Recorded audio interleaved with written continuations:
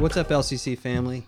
Hope you're having a great week. So I'm here with Lauren, and this is our first More Than Sunday, and so it's going to be like a breakdown of some of the things that were our sermon the past Sunday, so like tell me more about this was Lauren's idea, and I think it's an awesome idea. So what kind of brought this about?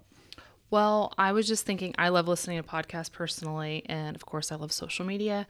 And so I was just thinking very often I'll see breakdowns of stuff, but it's always like true crime, all different things. And I was just like, very often you and I sit down on mornings during our quiet time and we do breakdowns of the sermon or some of the stuff the Lord's laid on our heart. And very often we have great conversations. And I'm like, what would be awesome is if we were sharing our conversations that we have about what the Lord's putting on our heart and share that with everyone else at LCC, just kind of because very often it's based off the sermon or what we've heard that morning, and we'll write it down. And so we just kind of want to share that with you guys and kind of show what the Lord's laid on our heart as well. Yeah. I think it's real helpful to not just like go on Sunday to hear a sermon and, just kind of like, okay, how do I apply it? But I think it's kind of cool to hear how other people are applying what they heard. Or sometimes the Holy Spirit speaks something to a different person than you. And I think it's really cool to hear like, oh, that's what you got out of that. Yeah, exactly. And then it's kind of like you get another layer of something to apply to your life. So I think it's really good. I'm really excited about this. And so, this past Sunday, Randy preached about worship and what is true worship, what is worship in the life of a Christian. Right. And so even right then in the middle of the sermon, we were talking. We're like, Lauren had some great thoughts about it. And so we just want to share it real quick. Yeah, I would say it was a great sermon. If you missed it, please go back. You can listen on Apple Podcasts, Spotify, YouTube, or Facebook. And Podbean. Yeah. So if you use that. all of those places, it was such a great message. So you don't want to miss it. So go back and listen. But one of the things that, as he was talking about, and he even made a point on this, and it was talking about how when David went to go back and get the ark, the first time he did it wrong and someone died in the process.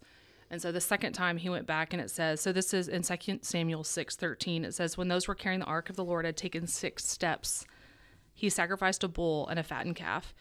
Wearing a linen ephod, David was dancing before the Lord with all his might. And I just reached over and I told Tim, I said, often, if you know me, I can be feisty and oh yeah, I have a lot of opinions about everything. And so I felt like the Lord said to me in that moment, it was like, often we judge people on things that they're doing for the Lord, and you're like, that is excessive. And yeah. I know if I would have seen this, I would have been like, that is so excessive. That is so much. That's too much. And I felt like the Lord was like, everything we do is worship. And like, is anything too much when we're honoring the Lord? Yeah. And so I kind of felt like a little guilty because I know I've looked at other churches and seen what they did with their building or what they did with their events and been like, that is too much. And I'm sure if I would have been on the outside and I would have seen what David was doing, every 6 steps, I would have been like, that was excessive. Yeah, I probably would have too. You would have been like, you could have fed your entire homeless population for the next year with just a portion of what you did. And you killed hundreds of animals because it wasn't just like 36 steps. It was like 8 miles. Yeah, so 8 miles. So you're talking about like the amount is just astronomical.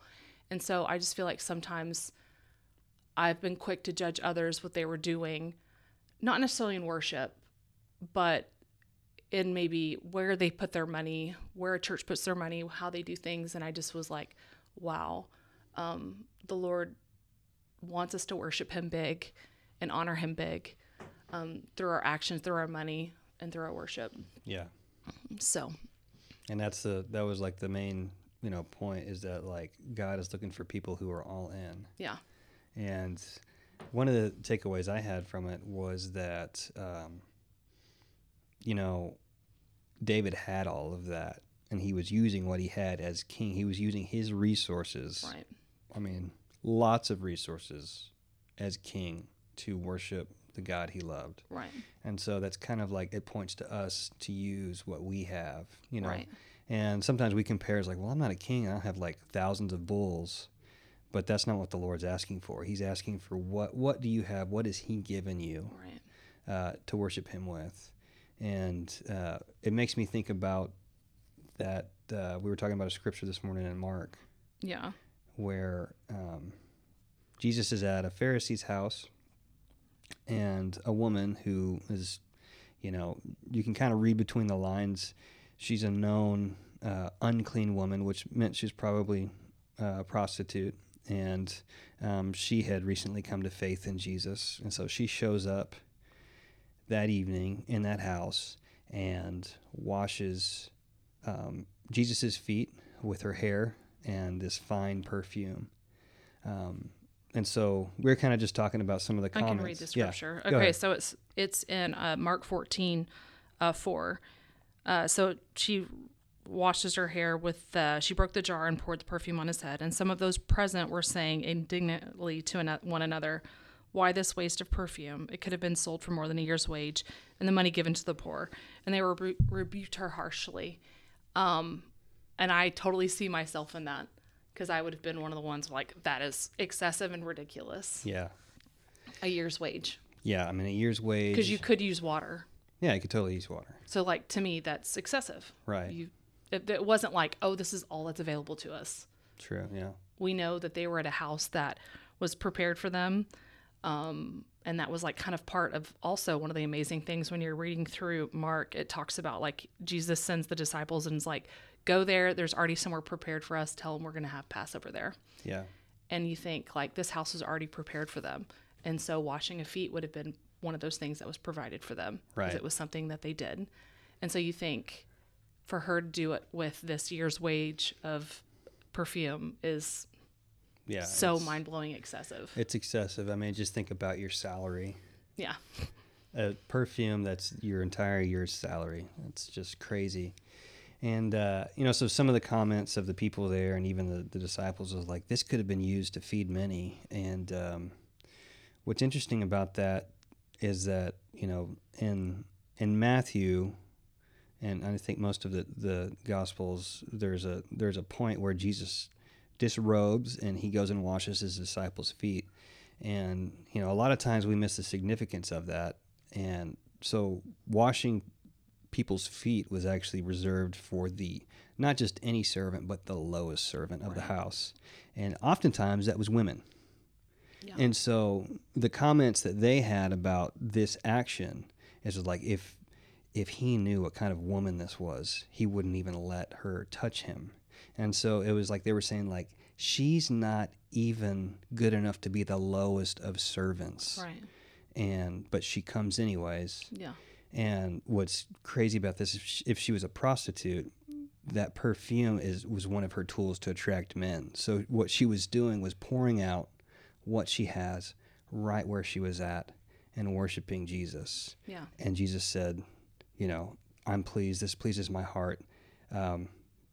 Everyone's going to know about this. And we do know about it even today. Yeah. Like he even said, what she's done tonight will be known, for ages to come. And that, we see that happened. And so it just points to, for me, I kind of feel convicted by it, that I've judged how other people worship and what they do and where they're at. And, I just think about what all these disciples were thinking is like, like she's not even doing it right. He's not getting clean with this perfume and her hair, but it wasn't about that, and how often do we look at other people and be like, hey, they're not even doing it right. But it's that same pride that we have that actually keeps us from worshiping fully. And it's that same pride that we're like, when we look at people and like we hold back from when we worship, it's because we think people are going to think the same things and judge us by the same way that we judge other people. Yeah. And so, I don't know, it was just kind of like it all came together this week with what the Lord was, where he had you in the Bible and kind of some of our thoughts about the sermon. Yeah. So worship with what you have. That's the call. That's what Jesus is asking us to do. Worship with what we have, whether people like it or not, it's not for them. Yeah. It's for him. Yeah. And just, we know recently a celebrity got saved. Yeah. And she's gotten a lot of harsh critics. Excuse me. And one of the things I keep seeing is like, we'll know her by her fruits. And like things like that. And it's just like crazy because like even this woman, we don't know what she did next. Yeah. Like we don't know. Yeah. Because we're not perfect when you first get saved. Yeah. And thank goodness that Jesus doesn't follow it up with, he says, leave her alone. She has done a beautiful thing for me. The poor will always, you always have. But he doesn't ever say, like, you'll know her by her fruits. Yeah. Like, he never says that.